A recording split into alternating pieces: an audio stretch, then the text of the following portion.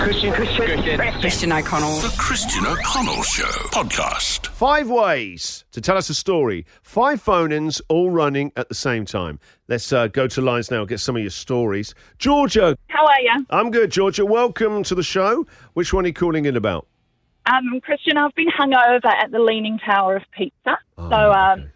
I was sick on the tour bus that took me there, and so I took my bag of sticks to try and find a rubbish bin on my way to have a look around. Couldn't find any rubbish bin, and being the good person that I am, took it back on the tour bus until I got to a location where I could put it in another rubbish bin.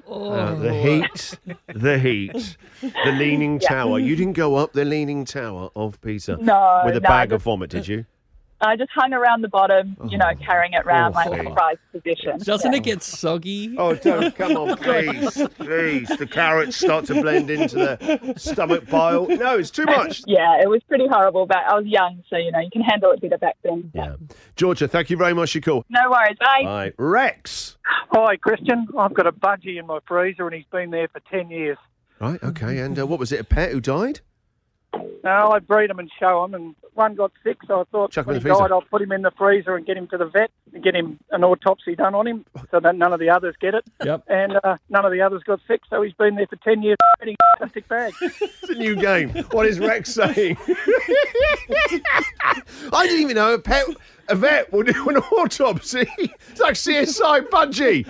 Yeah. I suspect foul play. You got a cat? Suspicious circumstances. Well, they're looking for a quiz. This culprit flew away. Oh, Rex. He's in a plastic bag just waiting. Absolutely. Rex, thank you very much for your call and your ear calls. Bye-bye. Yeah. That was great. Thank you, Rex. Jack. Christian, how are you? I'm good, buddy. Welcome to the show. What have you been hit in the head by? Mate, I was hit in the head by a shotgun pellet back in 1994. It was a real strange thing the way it happened.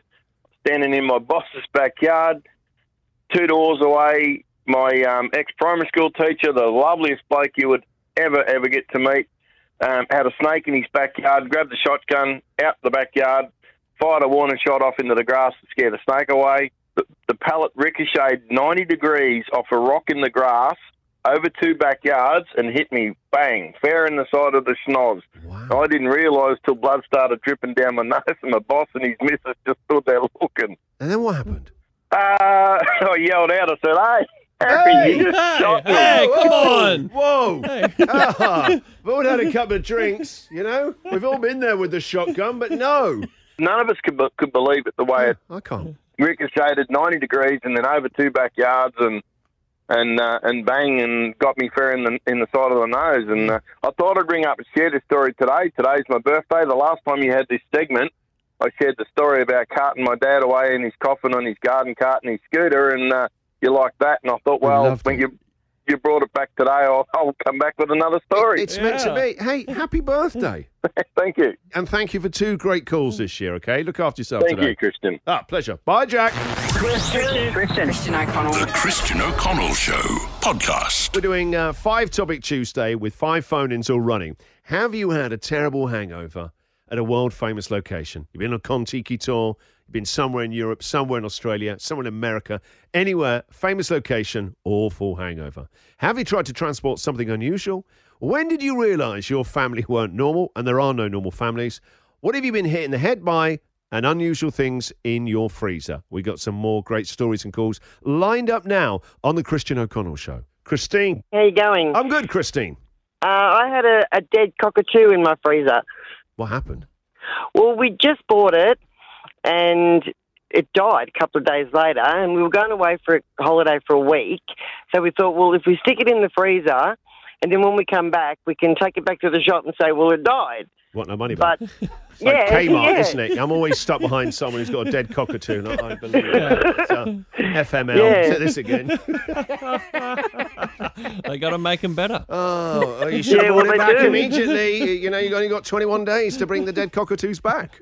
Exactly. Thank you for your call, Christina. Thank you. Bye. Bye-bye now. Joe.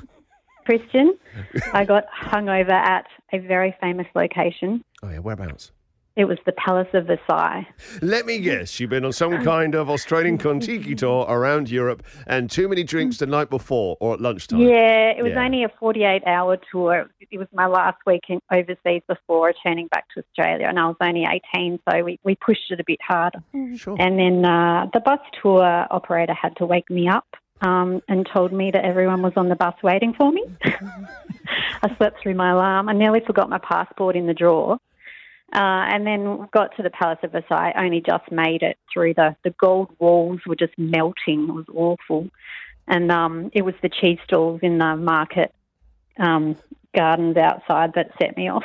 That's the thing about France. They do love their cheese. And it's amazing cheese, but you're hungover. That cheese is going to set you off all that fromagerie. It was awful. It feels like you're getting sick right now. Yeah, you're going back there. Yeah, PTSD. And then I had to spend the rest of the day on the bus and then on the ferry going back over to Dover. No. One of the worst places you can be with a hangover is anywhere near a ferry. Anywhere near water. Yeah. Oh, that's not fair. That was the worst ever. Oh, yeah, I bet. Joe, that's a great story. Thank you very much for your call. Thanks, Christian. All right, let's squeeze one more in. Melanie. Christian, how are you? I'm good, Melanie. Welcome to the show. So what have you transported? An unusual thing? Oh, look, it's not me, it's my mum. She's a bit particular about her butcher. So we were raised on a farm and always had our own lamb. So she found this butchery and she reckons that he's, like, really good. So whenever she comes to visit me, she'll go to the butcher, she'll get a lamb roast, she'll freeze it, she'll put it in her hand luggage, and then by the time she lands and gets through baggage, she reckons it's perfectly defrosted. She puts it in the oven and cooks it for me. Amazing. I mean, there's so much going on here. I mean, we still love watching that Border Patrol TV shows, you know, that patronising voiceover, you know, where we go, Melanie's mum is a well-known character with her lamb shanks. All right, Melanie, thank you very much for your call. Thank you. Bye-bye now. The Christian O'Connell Show podcast.